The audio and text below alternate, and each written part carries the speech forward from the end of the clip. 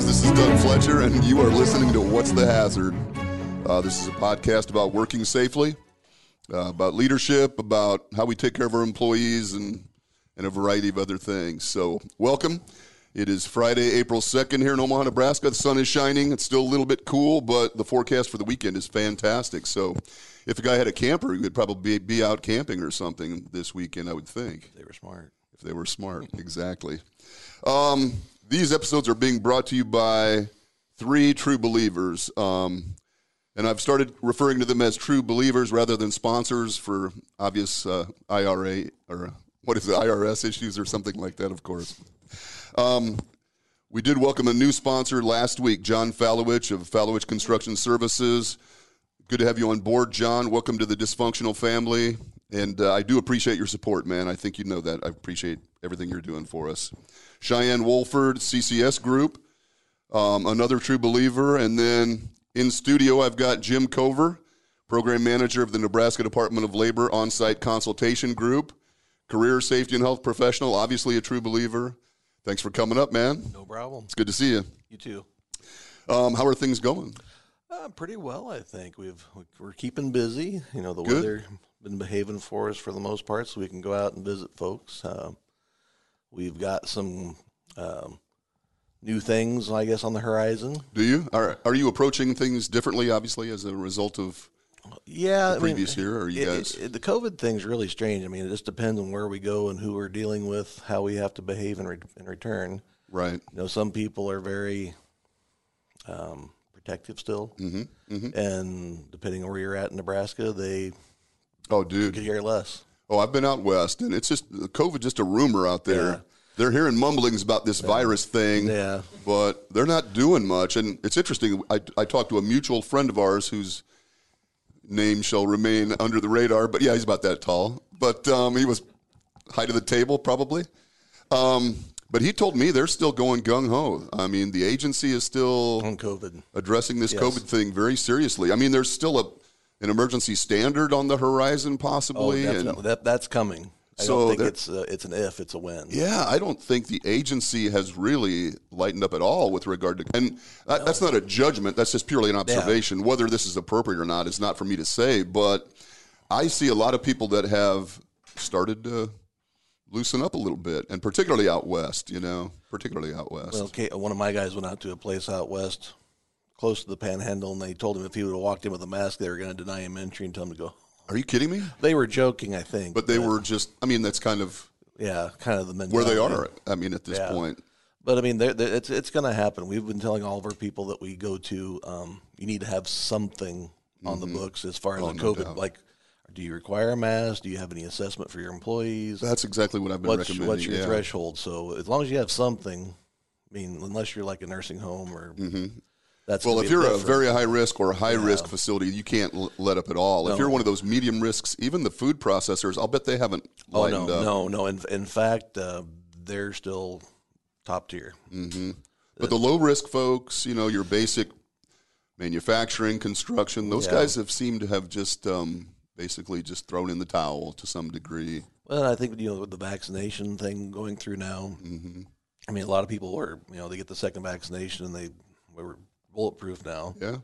So it's life as normal, and I don't know if that's entirely true or not with the new variants coming out, but we'll I guess soon we will find see. out. Yeah, we'll know. I guess nobody really knows, and so that is interesting. I did want to make a couple of points before we get into the subject matter for the day. Number one, do you realize that Eric Clapton is 76 years old? I did. It is like Eric Clapton week on XM radio. I'm driving actually a loaner. I don't have XM, but I got a loaner from the car dealership while my car is being fixed, and it has this XM radio. I mean, it like beams music into the vehicle somehow. I don't get it, but I'm listening to Eric Clapton, so it's awesome. 76 years old, man. Yeah, Slow hand. All my heroes are now in their 70s and 80s.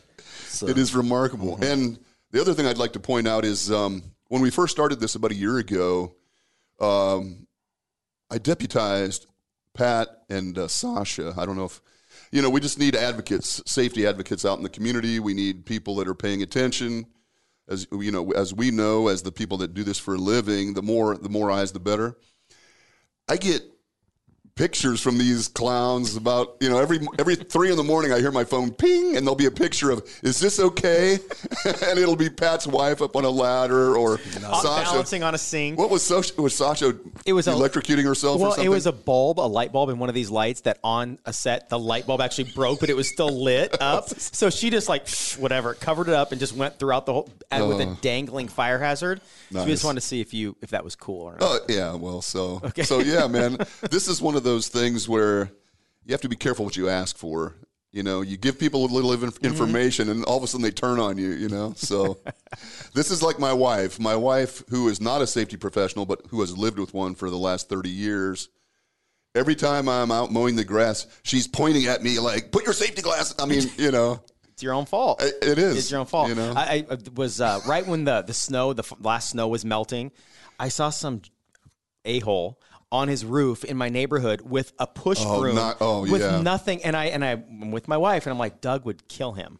Well, Doug he's going to kill himself. I don't 100%, have to. Yeah, he had nothing. No tie down, nothing. Exactly. I almost took a picture. I almost took a picture, but then I thought there was too many cars. I just didn't have a chance to. But you step out in traffic to get your picture. Do something more dangerous than he's doing to take a picture of him. But yeah, I thought of it. That's often the case too. But yeah, man, and I mean, we can joke about these things because they're funny from where we sit right here, but. Man, we did a few fatality investigations of guys that were getting on. Now, these are more commercial roofers. They're not homeowners, but they get on the roof, try to knock that ice off so they can continue roofing, putting down paper or shingles or whatever, and slip off and fall and kill themselves. I mean, it's terrible. It is a crazy world, which is why we will be employed forever. That's right. Well, the topic today I thought would be interesting to talk about is industrial hygiene. You are an industrial hygienist, or trained as an industrial hygienist. You're you're the boss now, so you don't probably hang as many pumps as you used to. No, I haven't hung a pump for quite a while now, but I still think I remember a little bit of it. Yeah, you'll remember some of it. And I was trained as an industrial hygienist, so my job description with OSHA and with the DOD was industrial. I think GS 0069 or something was the designation, oddly. Maybe that's no coincidence. Oh, my God. Can we edit that out? Sorry, everybody. No, sure. you don't have to edit it out, man. It's fine. But, yeah, my mom hopefully will not listen to this episode. But I love the profession. I've always found industrial hygiene really fascinating. It was not certainly anything I intended when I was going to school. No, I didn't either. We both kind of stumbled into it, but it is really interesting. But I would like to talk a little bit about industrial hygiene because I know there are a number of companies out there that do a little bit of their own sampling. Mm-hmm. They'll hang their own pumps. They may not have an industrial hygienist on staff, but it is, unless they're using you guys, which is a free service. And let's talk about that a little bit before we get into more detail. But you guys offer industrial hygiene services to the qualified companies. We anything you can think of, from noise to vapor sampling, silica, metals, welding, sky's the limit, really. And it's completely free. There's no fee for the pumps. There's no fee for the lab, which will kill you in a hurry if you're doing a lot. Mm-hmm. And then you have us to blame too if, like, with something, we give you the report and here's the numbers. This is what we found. It's not on you. It's on us at that point. Right. And we're doing all the work for you. This is an incredible service. And so, again, 250 employees in a location, 500 company-wide. Yeah. Are you making any allowances to change that, or what is that still? It's what's written in the procedures manual. Right. However, if we don't have anybody on deck, we can provide service to larger companies. Okay. It just depends on where we're at on schedule. Like right now. So it doesn't hurt them to request. No, they can go ahead and request it, and then we do when we do run short of small employers at some point in time, then we can move on to the bigger folks. Yeah. Right now, the eastern side, Nebraska industrial hygienist, he's busy, but I can see where in 2 months or 3, you might have some time. He might have some time for bigger companies. So if you were thinking about doing this and you want to give us a try, I would encourage you to do so. I would too. And I mean, I do a lot of industrial hygiene work for companies now, but I encourage them to use you because it is very expensive, and I'm not trying to eliminate business.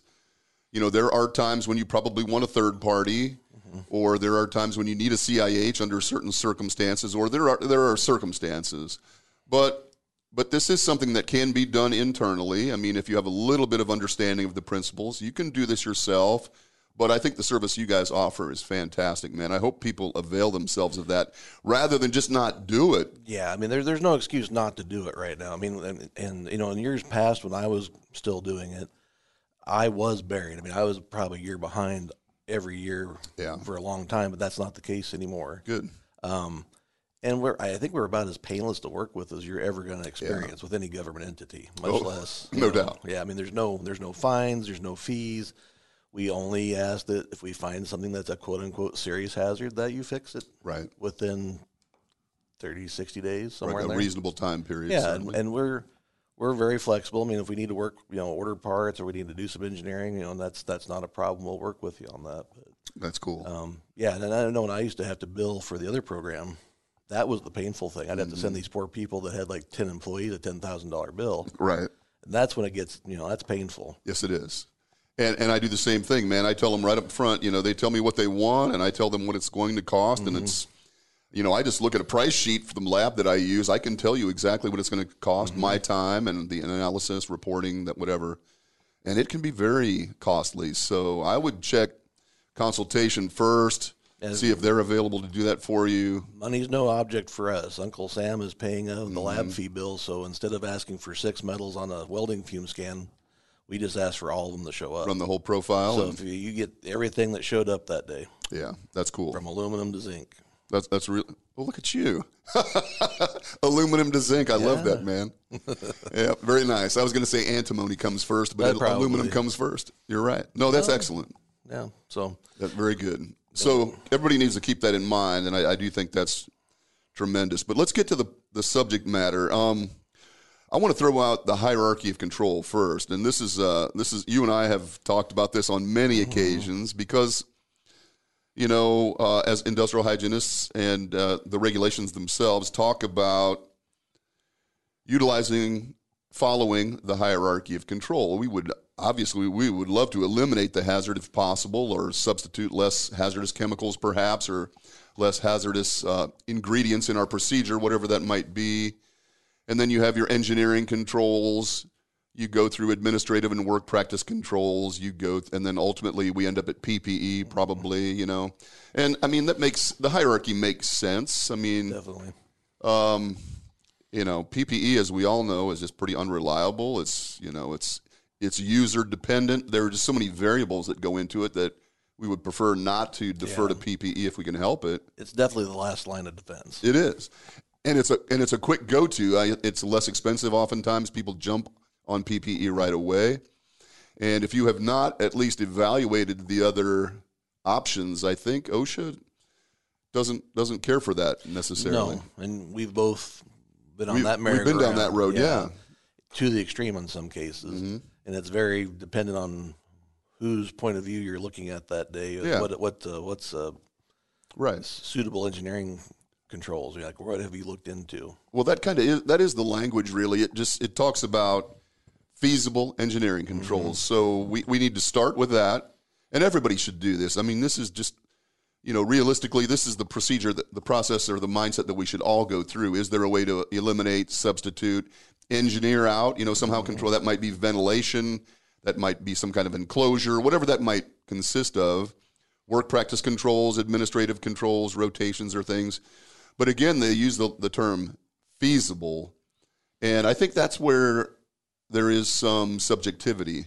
What truly is feasible? Is it what known and recognized now, or are we looking to break some new technology? Or I've never really gotten a great explanation for what is feasible, because it's all dependent on who you're asking and what the situation is. I don't understand that really either. I think a lot of times it's how big your checkbook is. Well, and how many people are on site, what we're dealing with, toxicity wise. Yeah. And, we've gone to some extremes on, you and I have had a couple places where we've gone to extremes. Mm-hmm. And that even wasn't good enough in some people's eyes. Yeah, that's a tough one. So, I mean, that's pretty unique, that one what we're thinking of on that one together. But, there's room for doing some simple things, I think. And I think people have made strides. I mean, I think 20 years ago when I first started getting into this to today, there's a lot of things you just don't see anymore. I would agree. Or they've done a lot of tweaking, or like isocyanates. I mean, they've been a little sneaky with that, where the isocyanates that are regulated, they went and added a couple extra bonds on the end of a thing, and now it's no longer the regulated substance is something else that's non-regulated, right? But essentially has the same hazards, right? And just because it doesn't have any, a PEL associated with it, people still use it and think that they're okay using it. Yeah, man, that is a great point, great observation. I mean, there is industrial hygiene from a regulatory perspective, and then there's just good practice industrial hygiene where the regulatory issues or the permissible exposure limits, those types of things really aren't the consideration. What we're trying to do is just make sure we have a safe work environment. And since I've been with consultation, when I did a report for somebody, when I did a sample, there was always the OSHA PEL. This is where you're at regulation-wise, but I also put the ACGIH threshold limit value. This is what we should probably strive for to keep people from having health issues. And sometimes there's a huge void in between those. Yeah. Would you explain what those are, just for people that may not be familiar? So if you're not an industrial hygiene nerd like Doug and I are, the permissible exposure limit is what OSHA the regulatory limit. It's the regulatory limit that they've established, typically for an 8-hour day of whatever we're dealing with. And then the American Conference of Industrial Hygienists, it's a private organization, nonprofit, that they put out their own, I guess, those limits. TLVs, those limits. And they're called threshold limit values. And they are more current with science and technology than what the PELs are. And if you really dig into the weeds, OSHA's PELs back in 73, they essentially stole ACGIH's TLV booklet and made it PELs at the time, and they're still there. And they're still the same ones from the 1970s. Yeah, they are very slow to change. Yes, man. and ACGIH is actually, they update theirs all the time. So I think at least every 3 years or something they're publishing new. Typically, they're reviewing them all the time. Yeah. But they pick and choose some every year or two to focus on and see if they need to adjust limits or not. Right. So if you're really serious about keeping your people healthy, those TLVs from ACGIH are the ones you should be really looking at versus PELs. Yeah. We always tell people the PEL is, if you're going to grade school, that's a D+. That's a great description. If you're trying to stay in the B+ to A range, you need to look at the ACGIH TLVs. Yeah, man, that's a great way to look at. That's a great analogy. You're right. But as an IH with OSHA, it's interesting because even when we would do air or noise monitoring, we would also include that little bit of allowance for analytical error. Because if you're going to issue a citation to someone, a legally binding sufficient citation, you need to be within a certain level of confidence. You needed to be sure that we were, looking at appropriate numbers. And so not only would we sample to see if we were at the PEL, but, if there was going to be a citation, then we'd have to have that confidence interval and add that allowance. And so, again, we're talking about two different things here. I mean, you're talking about a regulatory requirement, the D+, and you're also talking about, based on current science, what is the appropriate level of exposure, and that's the ACGIH or there are other OEMs. And the one thing, for instance, and I'm not able to quote these numbers off the top of my head, but manganese is almost always found in every welding sample you'll ever. It's just there, but there'll be more in, I think it's high tensile strength stuff more than it is in base metal. And ACGIH's limit's pretty low. I think it's 0.2 milligrams per I think it is meter. 0.2.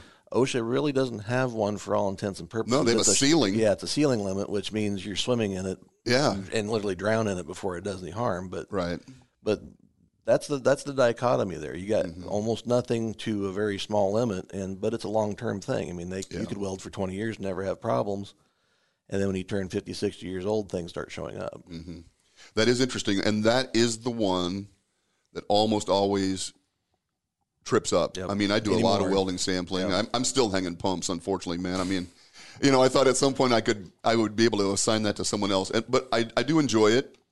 I still get out and hang pumps. And in the welding world, man, it is almost always the manganese that is over that TLV. And so you have to make some kind of a recommendation. I mean, even though that OSHA may not be able to cite you for this, man, this is something that we need to take a serious look at. And in some cases, I had nickel would show up sometimes, and then depending on who you're getting your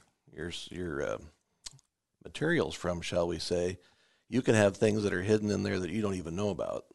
So if you go by the SDS sheet, that's a good point. Everything's fine. I had this happen 2 years ago. I was actually training an industrial hygienist, and we went to a place that we've been to year in, year out for 20 years. They're in good shape. They were very on top of things, and we did some sampling. And lo and behold, lead showed up out of nowhere. Isn't that interesting? And we're like, okay, so it's just this one sample, and it was like 3 or 4 samples. Mm-hmm. And then we repeated it, and it showed up again. So then we're like, okay, so this is... So somehow in their heat or whatever they're doing, they were welding? The supplier was sending them stuff that they were getting from another origin. Yeah. And it was... contaminated. We called it contaminated. The origin people called it lightly leaded. Yeah. Quote, unquote. Uh-huh. Of course. That's obvious, yeah. So lightly leaded. But it was small enough with some. But it was detectable. It was detectable. We picked it up, but we did blood testing. We did our due diligence. It hadn't migrated. Nobody had gotten a dose of it. So with some ventilation changes and some other things, even though they were still working with it, we got it way down below the PEL and in the action limit. Yeah, good. But had we not been there to do the testing, routine testing, we'd done it 2 years before that. Mm-hmm. We wouldn't have picked it up. Isn't that interesting? So I mean. And it's happened before. So that's another thing that is really important to comment on, man. And again, I have no idea where we're going with this. Obviously, I mean, we just we never have a script. We just let it fly. But let's talk about the definition of industrial hygiene first of all. So I'm just going to quote you the basic definition. The recognition, evaluation, and control of physical, biological, chemical agents that could do harm to employees. It's kind of a general, very catch-all. A catch-all description. We throw anticipate in there before recognize periodically, just as a matter of profession, just to try to identify where we might anticipate some of these exposures. But I see a lot that, or I should say, I see often that people they'll gather one sample, and just what you were describing, they take one sample, which is essentially representative of that time period under those conditions on that date in history. It's a snapshot. Yep. And they're done. They feel like, well, I did my industrial hygiene due diligence. We're done. But what you just described, you go back year after year and do this and repeat the sampling, and you identified this outlier simply because of this. I mean, more data is good in the industrial hygiene world, I think. Yes, I mean, yeah, because you're always, like, when we show up to do something, and I call it drive-by industrial hygiene, because we only get to spend 1 day there typically. Mm-hmm. So we really need to know what you're doing before we show up and what we're going to be looking at. But we get 1 day, and it's a snapshot, like you're saying. We get one shift, we get, whatever, how many people we're going to sample. But as soon as we leave, there's a 1,000 different variables that can come into play before and after we leave. So we call it an average day because if it's non-typical, it's average. Right. But are we getting the worst case scenario, or is there something that you guys do once a year that we weren't there to catch? Mm-hmm. Those are the things that worry me a little bit. Yeah, man. But when we have several people over the years, I can't think of how many off the top of my head, but there's over a dozen. They have us come out every year, 2 years. That's just good. to do a tune-up, if nothing else, and just good. Check to see if everything's still where it needs to be, and that's how we caught this instance. Yeah, but you would have never known of it otherwise. If they had never. No, and who knows how bad it could have gotten before we caught it. Yeah, that is one of the challenges of doing your own sampling, and so you really need a strategy. Obviously, it's not just haphazard. You can't just, I'm going to throw a pump here and I'm going to call it good. I mean, there really needs to be a strategy. I think for what we do, the assessment is the most important part. Is the critical part of the day, because, well, that and a healthy dose of paranoia. Mm-hmm. But if you don't do a proper assessment and find out what the hierarchy of hazards are in a location, and plan accordingly, you might be wasting your time doing something that doesn't really matter versus something that does matter. Yeah, that's very true. I worry about that with people that are doing their own sampling. Granted, I do have a few clients that have me come back periodically to resample, which, it's interesting as a consultant. It's hard to encourage things that look like are in your own self-interest. Well, you need to have me back every year to resample this, and all of a sudden they're thinking, "Oh, here we go," But you do, or at least you need to get multiple samples. And I'm preaching that, and there's really no self-interest on my part. Yeah, I mean, other than just knowing. There's so many things that go on. Like I'll talk to these guys, and that's what I used to. That's what I loved about the job. I'd go hang pumps or monitors or whatever, and I could BS these guys all day from all over the state. And you know me, I like to sit around and BS a little bit. So it's part of the gig, man. Yeah, but that's where I would find out things. And they wouldn't think about it. We're just talking. I'm like, well, what do you do about why you do this? And they're like, oh, we do it like twice a year. Mm-hmm. And you would find out that they're using the stuff that was so nasty that I'd almost faint. Right. And I'd have to go like to their boss and say, do you really use this still? Yeah. And they're like, well, yeah, but you're not using it today. Mm-hmm. We need to come back for that day. Exactly. Because that's worrisome. Well, that is oftentimes the case. Certainly as an enforcement guy, we rarely saw a typical day, I mean, usually you didn't sample the day you roll on site. Mm-hmm. Usually you do your opening conference, maybe you do a bit of a walk around or something. You make a determination of what you want to sample, and then you come back. Mm-hmm. And interestingly, when I come back, man, every overhead door was open, every fan was on, the production was probably half of normal. Mm-hmm. I mean, that's an understandable reaction to an enforcement activity. But again, the information is skewed, of no value, really, or very little value. It's not representative. And it does make a huge difference. Like doors, a pedestal fan even will change everything. It does, man. And that's the one thing that's always interesting. Like I know you guys have had some times where some of your equipment's been sabotaged, for lack of a better word. Oh, yeah. I can only think of a couple times in 25 years where that was the case. But when I would be hooking people up, I'm like, I'm not enforcement. I'm here to find out how much stuff you're breathing in, right, and you're exposed to. I don't really care about anything else other than find out what you're picking up. So if you're going to wear this and it's going to be a pain today, let's do it right so that we don't have to come back and do it a second or a third time. Yeah. And I got a lot. I mean, I rarely got anybody that wasn't cooperative. I'll bet. Yeah, I'm sure that's true. And yeah, I mean, it's a tremendous advantage, as a non-enforcement entity who's just gathering information for the greater good. But, even now, though, I still get, some of that's washed off now. And we're government, so we're going to do things a little different. And it's like, it's not to your benefit, man. Let's just do it I hate to get worst case scenario because that's not really representative either. Yeah. Let's get normal. Just give me a normal day. Yeah. Just give me. But if you are doing something, you're using some exotic metals or something, or something let's get that in there, or at least make an effort to come back and capture that, because that is important. And like if we had the opportunity and we had a bunch of folks that did welding, we would try and go in the wintertime, so the doors were shut. Again, a great point. So we would get what is the normal worst case. Right. Here in Nebraska, that makes a big difference. Oh, a huge difference. And, we would try to do that if possible. Sometimes we didn't have that luxury, but at least we'd get a baseline.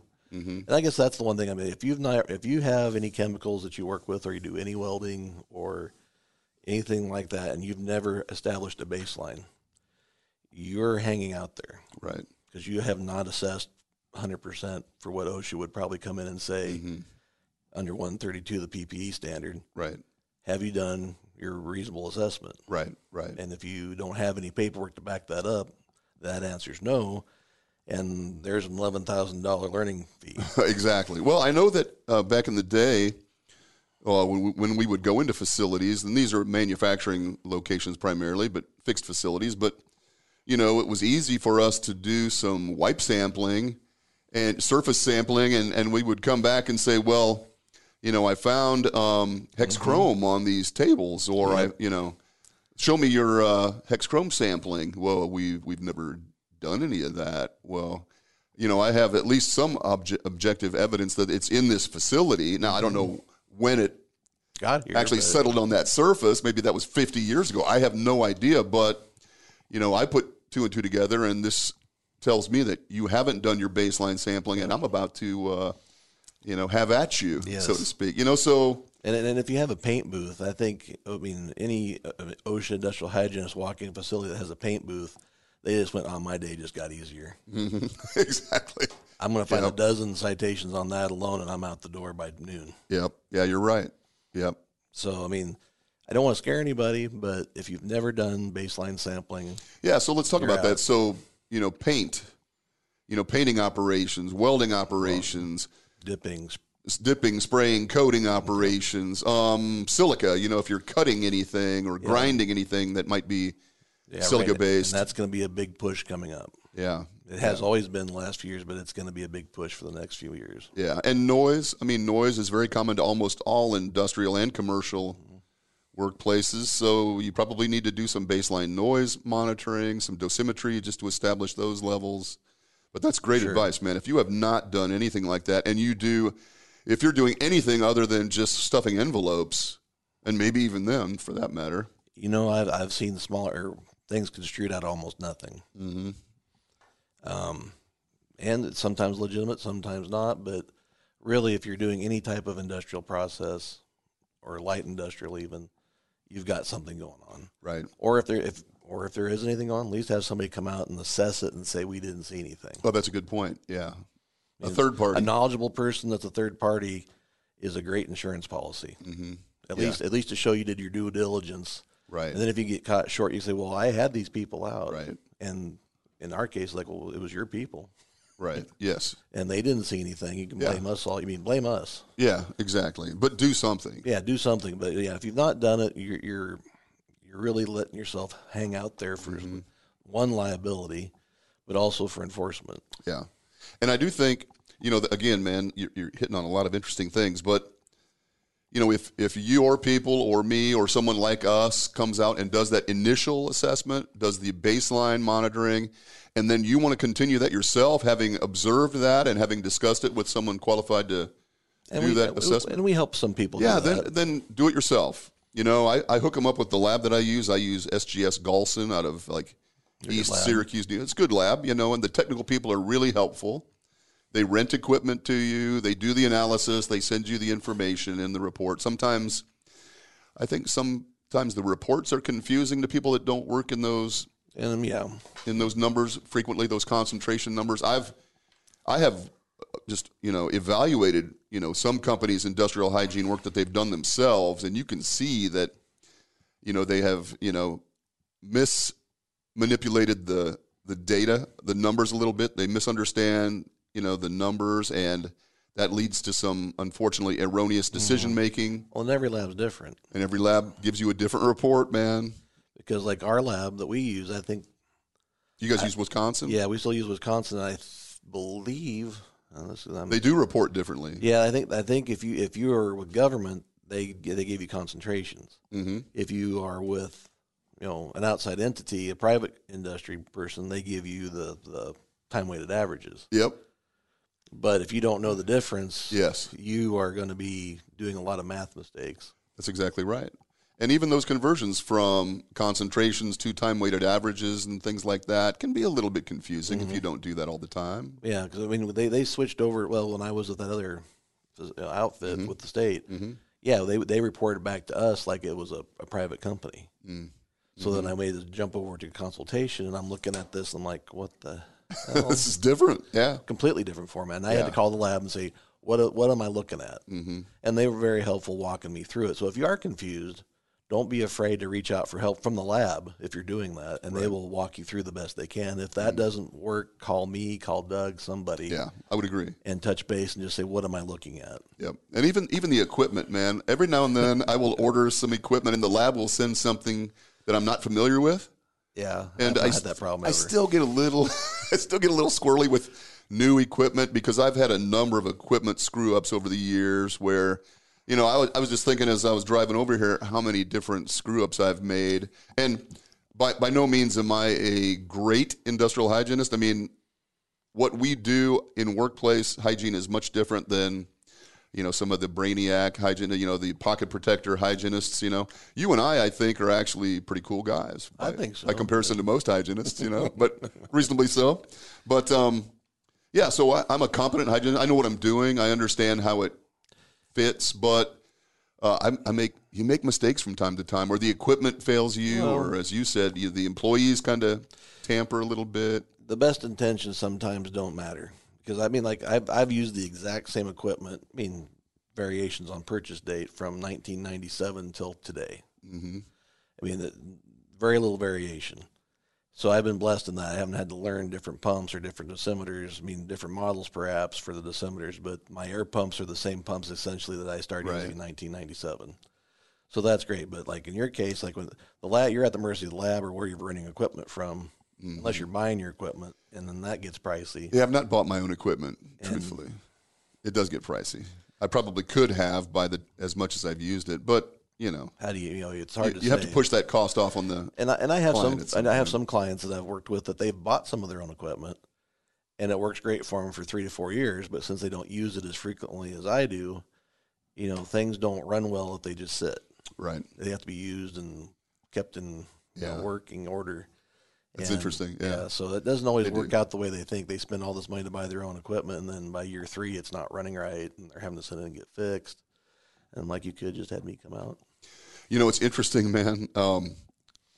I started as an industrial hygienist, entry level, back with the DOD back in '86 or '87, somewhere around there, something like that, and got pretty good training. They sent me to NIOSH, and they sent me to I was in Ohio, so the Ohio Bureau of Workers' Compensation had some really good training, and then we had a senior hygienist on staff, so I got reasonably good training. I got to OSHA, and the 2 hygienists on staff at the time, both friends of mine, Seth Burmeister, Joan Bowen, they were the hygienists on staff when I arrived. But I don't think either of them had been doing it for a significant amount of time. I think I'd been doing it for almost 10 years. I spent 3 years with Terracon doing that field type of work. And so when I got there, I was relatively competent. And I can remember, they had 3 sets of equipment for 3 hygienists were the staffing. And so the new guy gets the shitty equipment, of course. I remember Seth bringing me in my equipment, my 5 pumps and my 5 dosimeters, and I opened up the cases and I looked at it like, where's the canary? I mean, this stuff was so old. You had to wind it up. Oh my God, it was. Yeah, you cranked it up. I can only imagine. It was horrible. I remember a friend of ours that shan't be named, but going from like what I had to what you guys had access to, he was just like, this is crazy. Yeah, I know. It is crazy. Because I think you guys are still using dosimeters that were like made by DuPont in the 70s. Oh, yeah. Oh, dude, they were. They didn't have readouts. You had to, I don't know, mind meld with them or something. Right, exactly. Well, there was none of it was downloadable or anything. And when I first started with OSHA, we were using soap bubbles and graduated cylinders to calibrate. Do you still have that? I still have one. I mean, it's a primary calibration equipment, and it works. It's archaic, but you were using a stopwatch and the soap, and you put your pump and watch the bubble go up. I mean, oh my God, the equipment now is so much more sophisticated. It is, but it also presents its own challenges. Yeah, it can lie to you. Yeah, of course. Or it has to be maintained pretty. It doesn't suffer abuse or sunlight or heat well. Yeah, that's true. But you can't really carry around a 1,000-liter Gray either in the trunk of your car, or else you'll get stopped for paraphernalia. Oh, that's exactly right, man. What are you making? I'm an industrial hygienist. Whatever the hell that is. I can remember traveling with my equipment on the airplane. Oh, geez. And that always made TSA a little bit uncomfortable when they would turn that pump has that low rumble, or whatever. What the hell is this? I can remember one time I was out in western Nebraska doing some sampling, and so I had all my equipment in the hotel room charging up, and I think the housekeeping person reported me. I had like a deputy arrive at my room and ask me what the hell was going on. I mean, it's a little different. Well, I mean, a little different. I mean, when I had applied for the job, I saw the job posting in the Nebraska Bulletin. I had no idea what it was. I read this description, like, yeah, I can do that. Mm-hmm. I put in for it, and here I am today. But that was my route too. I had no idea that even existed before that day. Right, and now we have people, and you probably have employees. They come to us with industrial hygiene degrees and backgrounds, and yes, and that's a new phenomenon too. Mm-hmm. One of our guys now doesn't have an industrial hygiene background per se. He has a lot of safety background, but the gentleman before him had a master's degree in industrial hygiene from Tulane. Wow, very cool. Really? And you're in Nebraska? Okay. What are you doing here, Whatever, man? But yeah, and the other kid got his industrial hygiene degree from here at UNO. Nice. It's a variation of a public health degree, but it's industrial hygiene. Yeah. So I mean, that's cool. Those options weren't available to me. No, me either. Or you. I'd never even heard of that stuff. So yeah, the universities were clueless about that here. Yeah. Well, not clueless, but so hopefully they're good hygienists, man. Hopefully they're turn awesome. out to be good hygienists. The crew I have now is the best I think. We've ever there's been a few here and there that come and go, but everybody included, it's been a great group of people. I couldn't ask for more. Good for you. That's excellent. you're going to leave things in good hands when you finally pull the plug on this. Yeah, whenever that is, 15, 20 years. Yeah, well, let's talk a little bit about sampling itself. I mean, if we're trying to coach somebody through this, some of the must-dos, some of the issues that you've had, like you mentioned it before. With OSHA, I would occasionally have people tamper with my equipment. Mm-hmm. I mean, you've determined your strategy. You get employees to volunteer to be sampled, which was also very difficult. And a lot of people said, I'm not doing that. Yeah. And I really had no way to compel them without going through the process, I always ask the folks, like the week before I would come out and say, please pick out the folks that are willing to do this. Yeah. Don't stick me with somebody who is going to be throwing a fit all day long. And sometimes we didn't have a choice because that one or particular two people, job or activity was run by somebody, but then we had to kind of really explain ourselves and say, I'm not doing this to make your day miserable. We're trying to figure out what you're exposed to so you don't croak in a year or two. Well, that is a big part of it, man. Explaining to the person who you're going to be doing sampling of what you're doing, that's a big and how part. it works. I think, again, a lot of the pocket protector hygienists don't have great rapport with these employees, and that leads to problems. It does lead to, and as Americans, I think in general, we like to know what's going on. Right. We don't want to have, we don't do secrets well. We don't do charades well. Mm-hmm. What are you doing to me? We don't do government well oftentimes. No, we're, we're very suspicious, and I'm one of those. Mm-hmm. So just explain to me what we're doing today. Mm-hmm. And that has cleared up a lot of problems over the years. Right. And as you said, looking for volunteers or looking that are at least not willing. Violent. Yeah, exactly. And the dosimeter one always kills me. You hang a noise dosimeter that is going to monitor noise over the course of the workday, and they want to know if it's recording what they say. Yeah, I always explain. Actually, I always explain that. Oh yeah, man. This is not a wire. This is not recording anything you say. If it did, I'd have a way bigger insurance and retirement account than I do. Exactly. Do whatever you do. But I mean, there's so many misconceptions, and they really have no idea what you're doing. So it is critical that you really explain it well, first of all. And like the noise thing, too, is like, don't take this to your truck at lunch and crank the stereo. Don't hang it out the window. Don't blow air over it.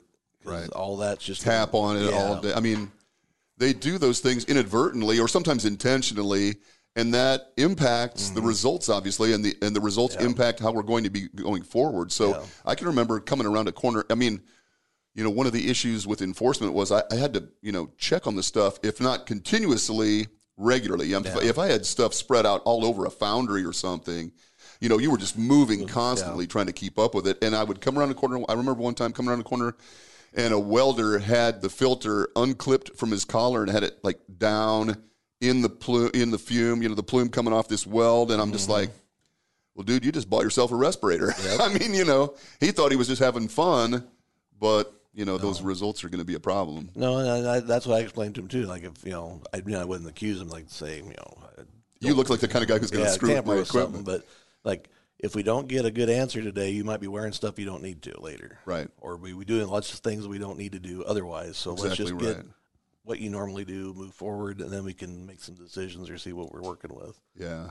But I mean, I had one guy smoke. I think he ruined 3 pumps in an hour for me because he asked, "Can I smoke with this thing on?" And I'm very accommodating. I'm like, "Of course, you can smoke whenever you want to with that thing on." So of course, then he smoked cigarettes using the pump. Stuck the filter of the cigarette onto the pump inlet, and like he came in 10 minutes later, and he's like, "My pump shut down." Mm-hmm. I'm like, "Okay." Gave him a second one, same story. The third one, then I could smell cigarette tar on the filters inside the machine. I'm like, okay, you're not getting the fourth one. Right. But that was a rare bird. That was probably 1 or 2 out of 20 years. So yeah, I will say something that was very common for me was, and something that if you're doing your own monitoring, you should probably pay attention to. I would, it's really nice if you can get everyone together in the morning to, get their names and get the equipment on them correctly, explain to them as a group what you're doing. There are occasions where you just have to go out into the plant one at a time, and you're repeating yourself over and over. So if you can do it as a group, that's helpful. That, like on the bigger places, if we had that opportunity in a big break room, we'd say, hey, if you can have the people we need to hook up in that room, and I can get their names down, and we can have a, like you're saying, a group chat and explain everything once. Right. When there's no noise or competing things going on, yeah. We'll have a better day, even though it cuts into our day by about 10 minutes. Right. It doesn't take long, but it does make a huge difference. Yes, immense. But I would find people, I would put dosimeters on them. And again, you're sampling within this particular zone. You want to have a dosimeter relatively close to the ear. If you can, up on the collar, typically you want to have filters in the breathing zone as we describe it, and we'll talk about welding and welding helmets and stuff here in a minute. But, so we get all this stuff set up, and then we send them out into the plant, and then I make my first pass to make sure everything is copacetic, and they will put their hoodie on or they put their coat on, and now they've got my filter covered or my dosimeter microphone covered or something. And that was always the talk. I'd always make, the Hawaiian good luck sign or hang loose sign. This is how far from your mouth and ear I need this equipment. Yep. And it has to be outside your garments at all times, or else it's not going to read right. Yeah. And for the most part, everybody was pretty good about it. So, I mean, it was a rare. I mean, there was some I had to fight with all day long because they'd keep taking things off and putting things on incorrectly. But or they go to the restroom, take their filter and pump off, or the pump drops into the toilet or something. Everybody's pretty good about not doing that. I had a number of pumps take a bath in the toilet, and I'm sure that was accidental. Oh yeah, I'm sure it was. I actually remember one time, and I don't mean this to sound inappropriate, but I went into a facility one time that there were a number of women that worked in the facility, and we were doing air and noise monitoring, and it was warm in the facility. It was it was winter time, as you said. I mean, it's very seasonal. Opportunities to do this are pretty seasonal in Nebraska, but it was warm in the facility, so all the women were wearing like yoga pants and like little cotton tops or something, and there's just nowhere to hang anything. No. And frankly, I'm not comfortable even trying to get the equipment in place. It's just like a disaster. I've ran into that several times too. I'd say, "Here, put this on. Yeah, I'll show you where to put it." Yeah, man. I'm not going to sensitivity training for the next 6 weeks. That's right. But, or jail. But I got to the point where I was carrying. They're essentially they're pistol belts. Yeah, that's what I carry. Web belts. Yep. But I would carry about a half dozen or so in my equipment cases, just because I was afraid that was going to happen again. It invariably, as far as I could get away from my office, is where I'd encounter this. Yes. Yeah, you'd be out in the western Nebraska. Yeah, and it'd be a 5-hour drive back, and I don't have the right stuff, so I just started carrying everything. Well, yes, and a lot of, so the clothing is actually very important, to have a collar to be able to connect something to. A lot of T-shirts out there, a lot of guys and gals not wearing belts on their, I mean, it's just, 25 years ago, what was standard equipment? You had probably a pretty durable work shirt. You had some type of jeans or heavy-duty pants with a big, thick leather belt, steel toe shoes, and you could hook stuff to things without breaking or tearing or gouging things. Right. That made a huge difference, and that's not the case anymore. Not anymore. I typically, if I know I'm doing a sampling, much like you, I have an opportunity to discuss some of these things in advance with the employer, just to say, hey, look, find people that are willing, make sure that they're wearing the appropriate clothing to be able to do this. We can kind of lay that stuff out. Yeah. With OSHA, you just walk in and start sampling, and it was usually a nightmare, man. I'm not sure I would ever accept an industrial hygiene citation from OSHA, just because I know that, I can remember I was getting ready to do some sampling when I was relatively new to OSHA. I was they had a little lab area that we called it, where we had our equipment and we could do the calibrations, and I was pre-calibrating, and I remember Burmeister walking in and going, "What the hell are you doing?" Well, I'm pre-calibrating my pumps, Seth, and he's like, "Give me," he was just so frustrated with me, as if I was wasting time. I was like, I thought this was a pretty important part of and I'm not bad-mouthing Seth, man. He's a good hygienist, but he was just always really frustrated with me. No, and I was pretty, I guess, anal about calibrating equipment too, because I took the viewpoint, for what I was doing, like people's health rides on how good I do this. Yeah, there's a consequence to being a screw-up. So if I don't do this right and I miss something, that's on me. Exactly. So I usually I did everything to the nth degree as far as I could. I know other people that I worked with probably chuckle a little bit that we have in common, but I could sleep at night. Exactly. Well, that is a big part of this, man, and I completely agree. Did you have any other? Let's talk about the welding a little bit, because that is an interesting issue, and we've talked about this, and you actually know the history of this. I was not aware of this, but only because I got caught short on it. Okay. Well, that's how I mostly learned most of mine. I had done some sampling on a welder for as an OSHA referral, and he made me look pretty small and pretty thin. Big dude. And I weigh 360 and about 6'5", so you can imagine what this guy looked like. Oh, jeez, man. And his welding helmet was the size of a catcher's mask with some speed glass in it. Mm-hmm.